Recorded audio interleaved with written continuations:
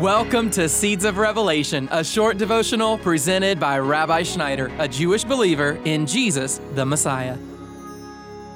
You know, the Word of God is life. The Word of God is life to our flesh, to our bones, to our spirit, our minds, our bodies. Jesus said, the words that I speak unto you, they are spirit and they are life. I don't know about you, but when I get up in the morning, I'm still kind of tired and everything. Maybe I had some dreams last night that kind of set me off. But you know, when I get into God's Word first thing in the morning, all of a sudden I feel life. When I teach God's Word, I feel life. When I preach God's Word, I feel life. God's Word is life. Listen to what 1 Peter tells us in the 3rd chapter in the 15th verse. But sanctify Christ as Lord in your hearts. Sanctify Christ as Lord in your hearts. How do we do that?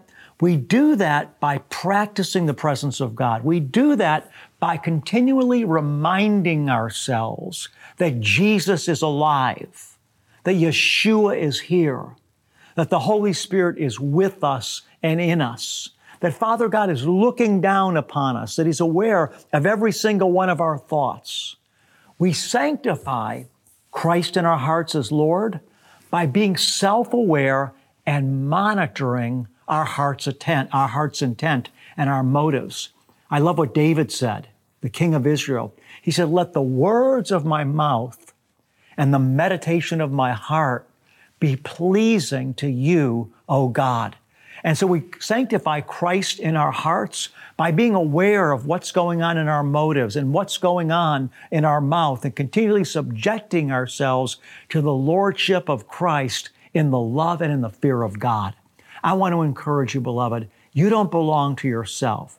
You belong to your Maker. Let the love of God and the fear of God lead you and guide you all the days of your life, and more, Christ Jesus will become within your heart your personal reality. We hope you were blessed by today's Seeds of Revelation.